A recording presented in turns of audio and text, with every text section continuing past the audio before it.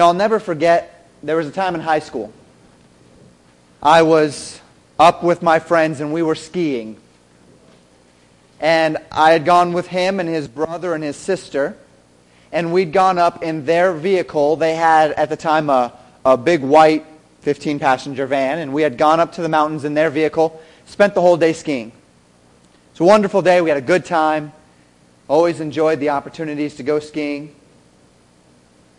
As we left that evening, we would stay all day until such time as the park would be closing or until we couldn't stand on our feet anymore, whichever came first. I believe that day it was the park closing. And as we left that evening, this was before night skiing was a big thing, so we couldn't stay for that, a storm came. Now, storms are not an unusual thing in the Rocky Mountains. This, of course, being winter, it was a snowstorm. However, snowstorms in the Rocky Mountains are very dangerous. Blowing snow, icy roads. The roads aren't very warm, so the snow accumulates quickly on the roads. It's a dangerous thing. Well, traffic was slow. The roads were icy. We were in this 15-passenger van, and to make matters worse, the family that I had gone with had a history of aggressive driving, we might say. They'd all been in a bunch of accidents. They were very aggressive drivers. It made me nervous driving with them on dry roads. And here we are on cold, blowing snow, icy roads, and my friend's sister is driving home on ice in a big van. You can imagine the situation with me. We're going down the road. She's speeding up, slowing down, steep grade, snowstorm, icy roads, large van. Takes a little longer to stop a large van, as some of you might know. She's hitting the brakes really hard. We're fishtailing all over the road.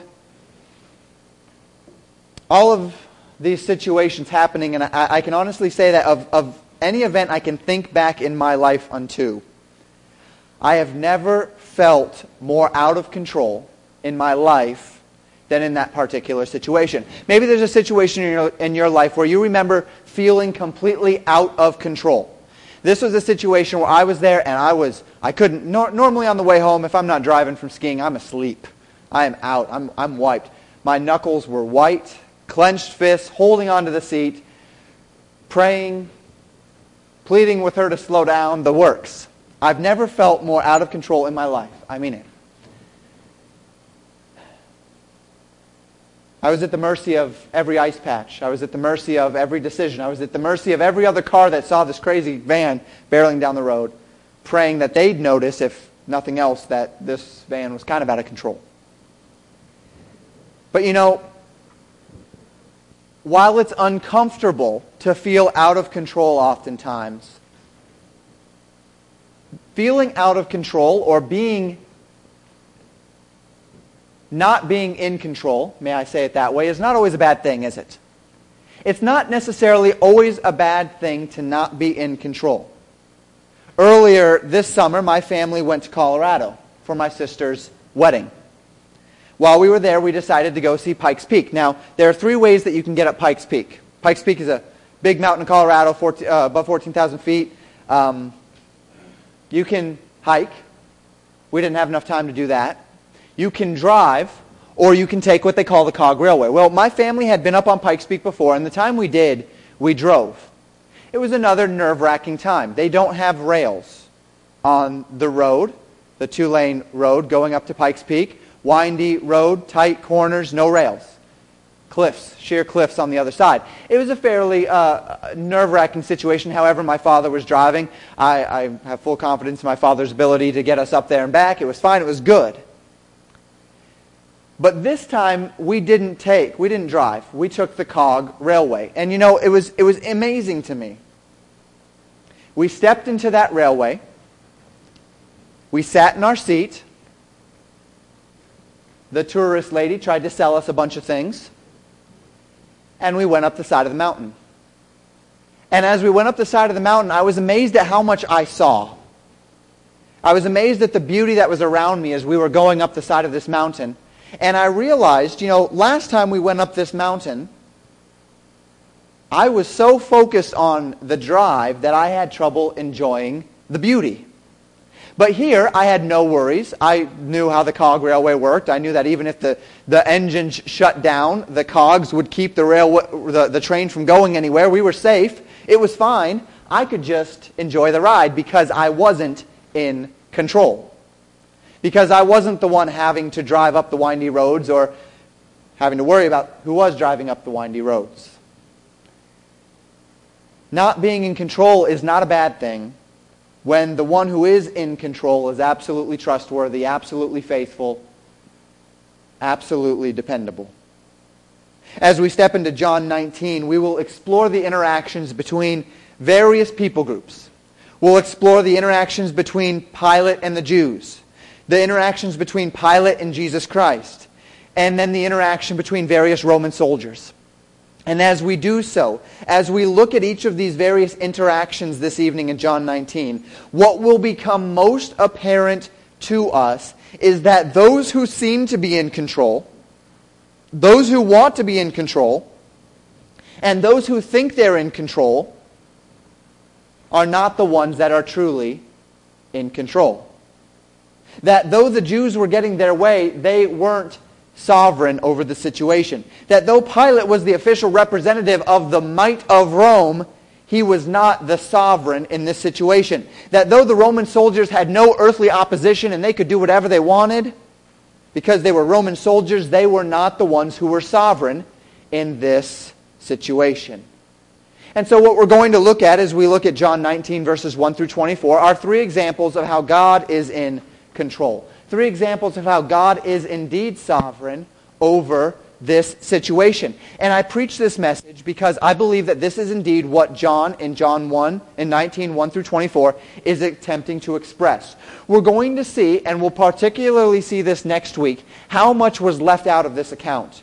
How much of Jesus Christ's crucifixion was omitted from John's gospel. And as we ask the question why, we know that there is a particular thing that John is trying to get across. Belief and unbelief, light and darkness, God and man. These elements that we've studied throughout the book of John. And I don't think that John 19 is any exception. And I believe firmly that what John is indeed trying to express here, he's trying to show that though these men are interacting one with another, they do have wills, they do have free will, they do have volition, they are influenced by their understanding, by their circumstances, yet God knew. And God is in control. So look with me first in verses 1 through 7 of John 19. God is sovereign over the fickle masses. God is sovereign over the fickle masses. Look with me in verse 1. Then Pilate therefore took Jesus and scourged him. And the soldiers platted a crown of thorns and put it on his head.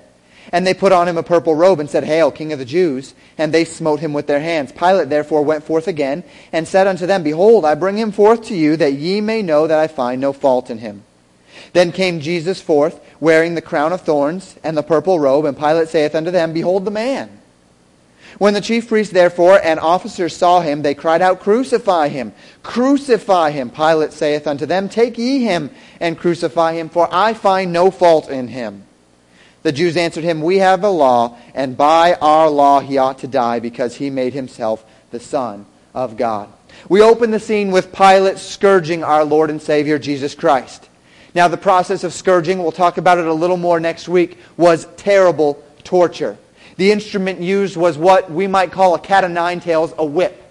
This whip had at least 9 ends on it, and upon those ends, tied to those ends, were shards of glass, pieces of rock, pieces of bone, sharp things, hard things, angry things. So that as they would whip you, not only would those leather straps be hitting your back, and the pain and the agony associated with those leather straps coming across your back, but then at the end of those straps, as those straps wrapped themselves around one's body, they would dig into the flesh, and as they pulled it away, they would tear at the flesh of the body. They would lash a prisoner with this instrument of torture, tearing his skin again and again. They place a ring, what the scriptures call a crown of thorns, upon his head. And we know from other accounts that they would hit that crown, digging it into his skull. They placed a purple robe on him. They mockingly called him King of the Jews while hitting him with their hands while smiting him. And the other Gospels will tell us, as we'll examine closer next week, prophesy, they would tell him. Prophesy, if you're God, which one of us hit you? We read in Isaiah 53 this morning a portion of that account that the prophets diligently inquired as to the time of when the suffering and the glory of Messiah would be revealed. Isaiah 53 says, He was despised and rejected of men, a man of sorrows and acquainted with grief, and we hid as it were our faces from him. He was despised, and we esteemed him not. Surely he hath borne our griefs, and carried our sorrows, yet we did esteem him stricken, smitten of God, and afflicted. But he was wounded for our transgressions. He was bruised for our iniquities. The chastisement of our peace was upon him, and with his stripes we are healed. All we like sheep have gone astray. We have turned every one to his own way, and the Lord hath laid upon him, Christ, the iniquity of us all. He was oppressed, and he was afflicted, yet he opened not his mouth. He is brought as a lamb to the slaughter, as a sheep before her shears is dumb, so he opened not his mouth. The scene would have been horrible by any standard. How much worse was it that this was Jesus Christ, that this was a man free from sin, innocent before God and man, and the very God of the universe, the Word made flesh, who bore such torture. Now, this treatment was rather common in Roman society. Officers of the court would often order such torture and embarrassment for those who, whether guilty or innocent, needed a reminder of who was in charge. You recall this morning in our morning service, as we read in Acts 18 the account of Paul in Corinth. You remember that the Jews in the synagogue brought Paul before Gallio and accused him of insurrection. And Gallio didn't want to hear it. And he was sick of these Jews causing trouble. And so he said, I don't even want to hear it. And he sent them away. But then the Romans took, you recall, the chief of the synagogue, Sosthenes, and brought him in, and says that they scourged him. They were sick of the Jews causing trouble, so they beat the Jews' leader. Quit causing trouble. We're going to beat you to tell you to quit this, to not do this anymore. So this was, if you will, standard operating procedure. In verse 4, following the scourging, Pilate presents Jesus before the multitudes. And he says, the second half of verse 4, Behold, I bring him forth to you, that ye may know that I find no fault with him. I'm bringing him forth. You find no fault with him. They saw what Pilate had done to him. They saw that he had been beaten. They saw the crown of thorns. They saw the purple robe. He had been mocked. He'd been smitten. He'd been mocked and scourged. And he said, Behold the man. Look at the man. Look what I've done to him. He has done nothing wrong, and look what I've done to him anyway, because you've got some bug that says this guy's got to suffer, so look what I've done. I've done it for you, and only for you, because he's not guilty of anything. Behold the man. Look at him. He appeased the people by beating Jesus Christ. Now, what Pilate was doing was at the behest of a fickle crowd that was being manipulated by the chief priests and scribes and rulers of the day. He was capitulating to the demands of the people who were under the thumb of these chief priests that were riling them up. Afraid that Jesus' beating might appease the multitudes, the chief priests cried out, Crucify him! Crucify him! Inciting this fickle mob to push so that there would be no end in just a beating or in a scourging, but the end would have to be the death of the cross. Now, crucifixion was a big deal even to the Roman Empire. This was a major deal, particularly for a man who had no credible evidence against him. But as we read Isaiah 53, what you need to understand, and what we need to understand, is that though Pilate did his best to appease the fickle mass, the prophecy of Isaiah was going to come to pass. Reading an event like this reminds me a great deal of the society we live in today. As we drift farther away from the constitutional republic that our forefathers put in place, as we move closer to a socialistic democracy, we see how easy it is for a small, vocal group of men to rile up a mob of angry people to get their way, do we not? By and large, the crowd is ignorant. And it takes a very small but vocal minority to rile up the fickle, ignorant masses to get their way. We see race baiters rile up specific ethnicities for foolish reasons. We see men exploit confused and ignorant politics, confused and ignorant religious and ethical ideologies to engage in protests, both violent and nonviolent, that endeavor to manipulate the masses into following the whims of a very small but vocal group of people. And this is what we see here in John 19. And this is what we see every day. Has it ever been a wonder to you that just 2 days earlier, Jesus Christ had ridden into Jerusalem to the sound of Hosanna, Hosanna, blessed is he that cometh in the name of the Lord. The people placing palm branches at his feet as he rode by on that donkey. And yet just 2 days later, this same fickle mass is calling for his crucifixion at the manipulation of the chief priests. We see it all around us every year. And when we see these things, be it in John 19 or be it in politics or religion today, it can be very frustrating. We see foolish people being herded almost like animals. Oftentimes in politics they call them sheeple. The people that are easily herded, the sheep, the sheeple. Easily herded into whatever direction their leaders would have them to go. Yet as we see these things happen, see, John 19 can be an encouragement to us. And it can be an encouragement to us because though we understand that people are fickle, that people are ignorant, that they're easily swayed, that evil men abound who will manipulate, that we've been manipulated, that others have been manipulated, that people are seeking to manipulate. When we look at John 19, what we understand as we look at the events that are happening is that God did prophesy that these events would come. That though they are indeed a fickle and ignorant mass that's calling for Jesus Christ's crucifixion, God knew it was going to happen, and it's happening according to God's perfect plan. He knew it would happen. This fickle mass has not caught God off guard. And so as we look around us and we say, how could people be so foolish? How could people be so ignorant? And that can cause in our hearts worry. That can cause in our hearts consternation. That can even cause bitterness, can it not?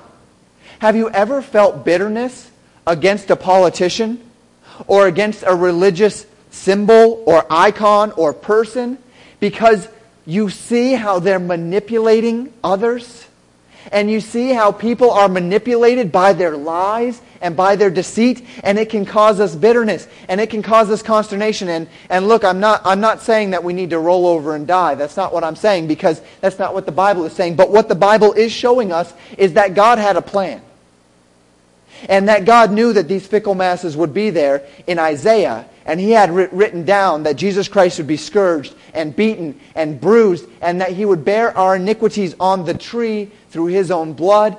And the thing that brought it about was these ignorant, fickle masses being manipulated by the chief priests and scribes. See, God is in control of the fickle masses. He is indeed sovereign. God is sovereign over powerful governments as well. Look with me in verse 8. When Pilate therefore heard that saying, he was the more afraid, and went again into the judgment hall, and saith unto Jesus, Whence art thou? But Jesus gave him no answer. Then saith Pilate unto him, Speakest thou not unto me? Knowest thou not that I have the power to crucify thee, and have power to release thee? Here we go. Here is Pilate attempting to hold the might of the Roman Empire over the might of Almighty God. Perhaps the fickle crowd, we might say, is not too hard for God to remain sovereign over, but what about a powerful empire?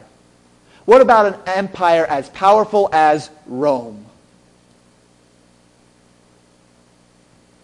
This statement that the Jews made in verse 7, that Jesus Christ called himself the Son of God, worried Pilate exceedingly. He was already scourging an innocent man for the sake of these masses, in order to appease them. But now he hears that this man calls himself the Son of God. He's much more than just an earthly king. Jesus has already spoken to Pilate. Jesus has already said why he's there. He's there to proclaim the truth, and all those who are hearers of the truth would follow him. Pilate walks out and says, "What is truth?" And now he doesn't just hear that this man is king of the Jews. He hears that this man claims to be the Son of God, and he's worried. And so he goes back into the judgment hall.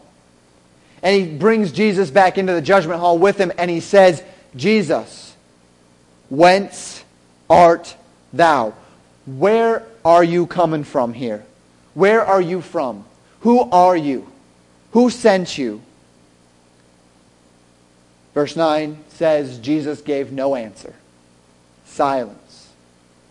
Angrily he states in verse 10, "Do you not know that I have the power to crucify you or the power to let you free? Don't you know that I have the authority?" The word power there being that word in the Greek that literally means authority or enablement or ability. Don't you know that I have the ability to release you or to crucify you? Pilate was threatening Jesus here to get him to speak. He was holding the might of the Roman Empire over Jesus Christ's head, but it didn't work. Because, see, Pilate wasn't really the one who had the authority in this situation, was he? Notice what Jesus Christ said. Notice how he answered. Verse 11. Jesus answered, "Thou couldst have no power at all against me, except it were given thee from above. Therefore he that delivered me unto thee hath the greater sin." Sure, Pilate is indeed the instrument by which God would work out his will. Certainly, God had given Pilate the authority to pronounce judgment over Jesus Christ. But Jesus says, the extent of the authority that you've been given over me, Pilate, is the extent to which God has given you. Pilate was more fearful than ever. And he sought to have Jesus released. He says, "You know what? I'm going to work," in his mind perhaps, "I'm going to work as hard as I can to get this man released. I do not want this man's blood on my head."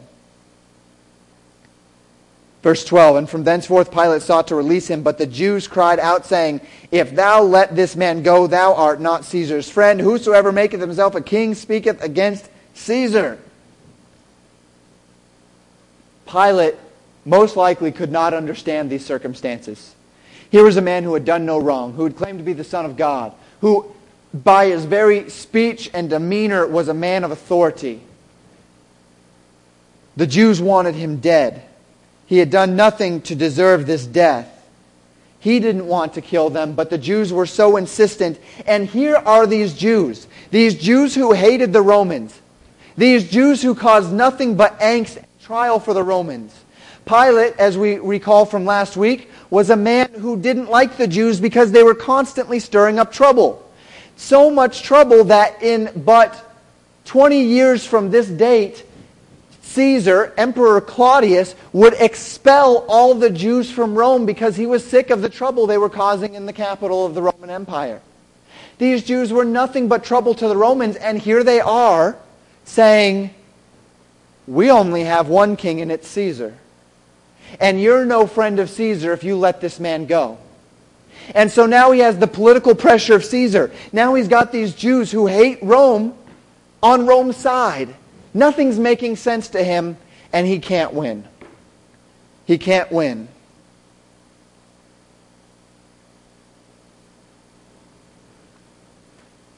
Pilate was backed into the greatest of corners, and he gave an order.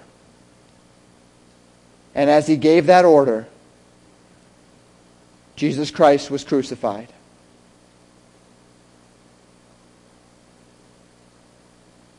Look at verse 16 with me. Then delivered he him, therefore, unto them to be crucified. And they took Jesus and led him away. And he, bearing his cross, went forth into a place called the place of a skull, which is called in the Hebrew Golgotha, where they crucified him, and 2 others with him on either side, and Jesus in the midst. Even in this circumstance, we see that Pilate knew something was wrong. Notice what Pilate had written above Jesus' cross. It's in capitals in your Bible, if you have a King James at least. Jesus of Nazareth, the King of the Jews. We know from other Gospels it was written in Hebrew, Latin, and Greek so that all the world would know the crime for which this man died. The Jews complained about this title. They complained because, as we see in verse 21, the chief priests and the Jews said to Pilate, "Write not the King of the Jews, but that he said, I am King of the Jews." Don't tell everyone that the crime he's dying for is that he is the King of the Jews. Tell everyone the crime he's dying for is that he claimed to be King of the Jews. We disregard him as our king. We don't want him as our king. We reject him as our king. He says, what I've written. Verse 22. See, through all of these circumstances, it becomes apparent that Pilate was in a struggle with himself over this circumstance.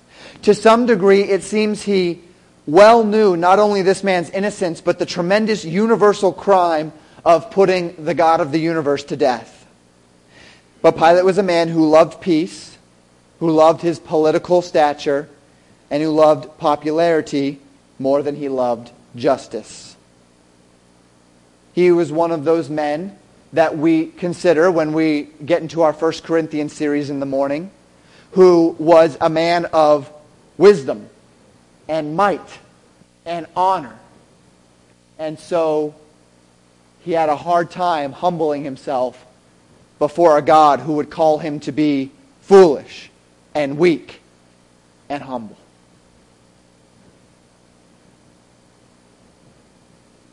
And God knew this. God knew that Pilate would be a man that wanted peace and politics more than he wanted justice. God knew that Pilate would choose himself over Christ, himself over justice. God didn't make him do it, but God knew he would do it, which is why God raised up Pilate for such a time, which is why God placed him into the circumstances he did at that time, which is why Jesus Christ came at that time, because God knew. Yes, Pilate made his own decisions. Yes, Pilate exercised his will. But yes, God was indeed in control. So it is today. We have governments and politicians who seem to operate outside the bounds of law, who disregard the rule of law, who act according to their own agendas for their own benefit at the behest of their own glory and not the best of anyone else. In our own government, dishonesty and manipulation are so rampant that no one can even perceive truth from error anymore, except God. And though things seem out of control, and though all we perceive seem to be men working against God's will, all of the authority that any man in politics or any government or any empire has rests within the bounds of the authority that God has given to them. We must remember this. We must cling to this. We must understand this. So we've seen that God is sovereign. Even though the fickle masses, by the manipulation of the chief priests, have called for his crucifixion, Isaiah 53 shows us that God had a plan.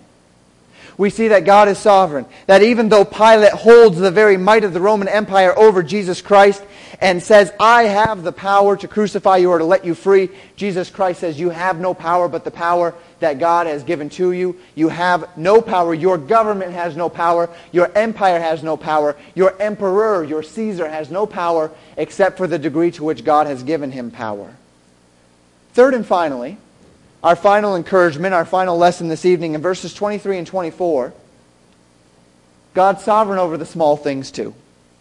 We've looked at some big things. We've looked at entire crowds. We've looked at governments. We've looked at politicians. We've looked at empires. But God's in control of the small things as well. Look with me in verse 23.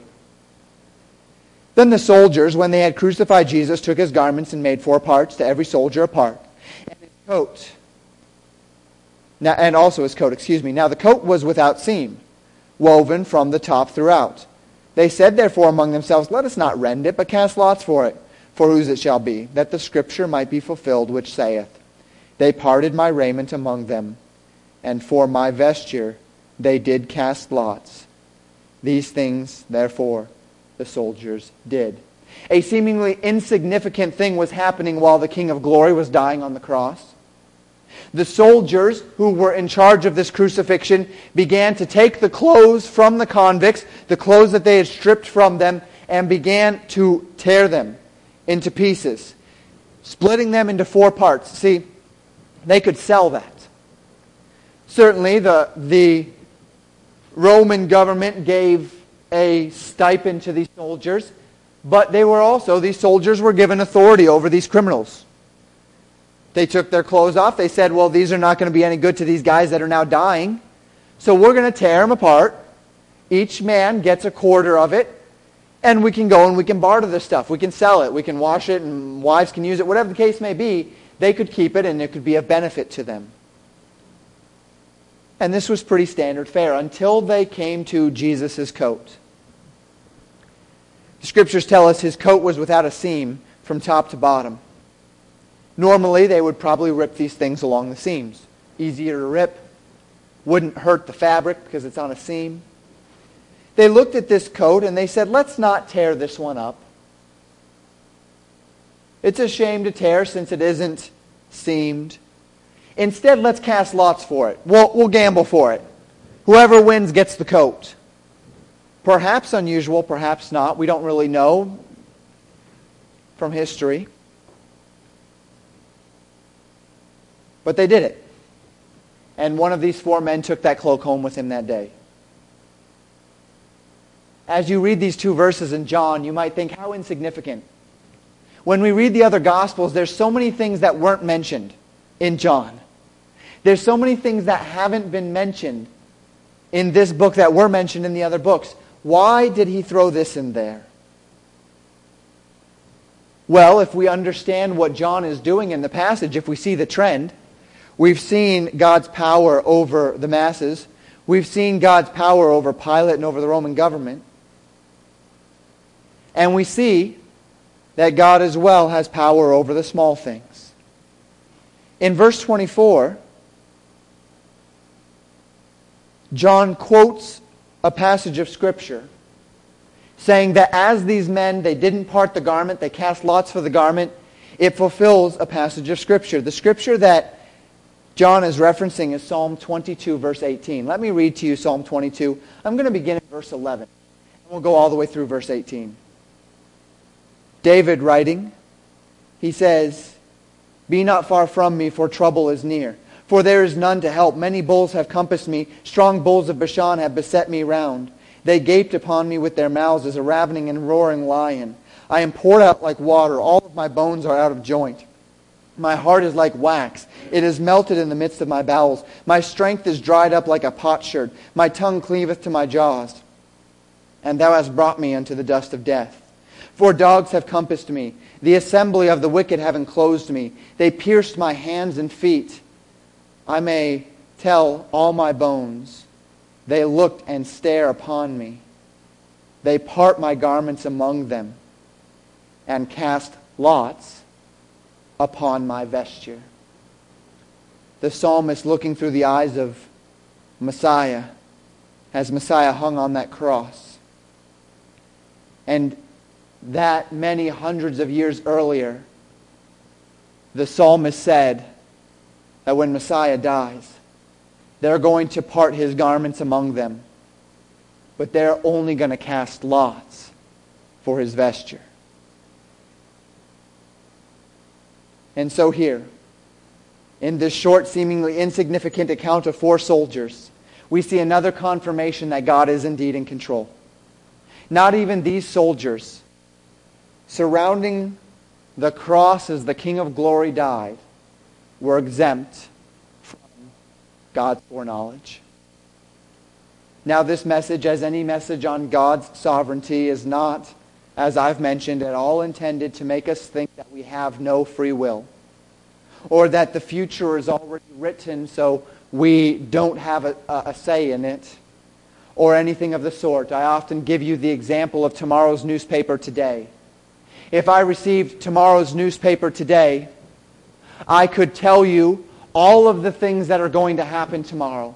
I could give you the particulars of everything that's going to happen.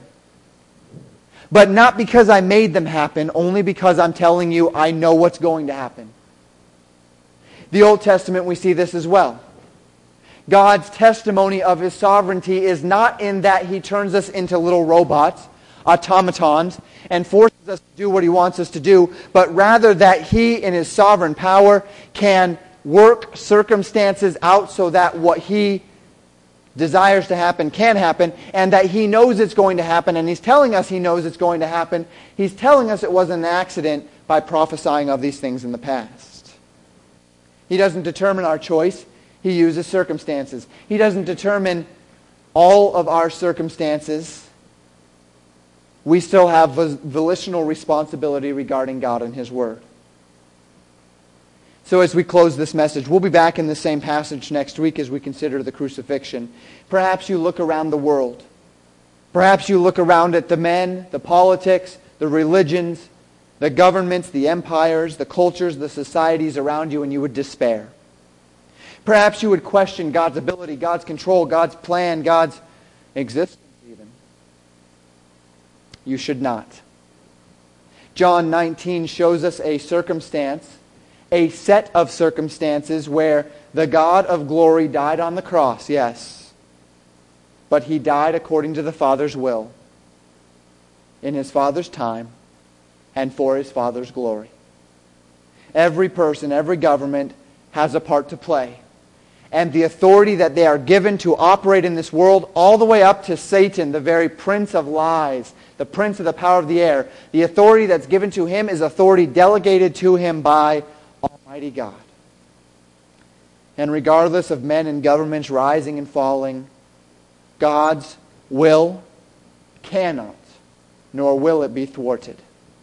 May we rest in that. May it comfort us not only in our own personal lives as we prayed this evening about health concerns, about the needs that are surrounding us, but may it encourage us as we read the news, as we read about a government that's out of control, as we read about men and women in power lying and manipulating and cheating and stealing. May we remember, perhaps in a heightened way, that the authority they have is the authority given by God for a time, for God's glory, and for His purposes. Let's pray.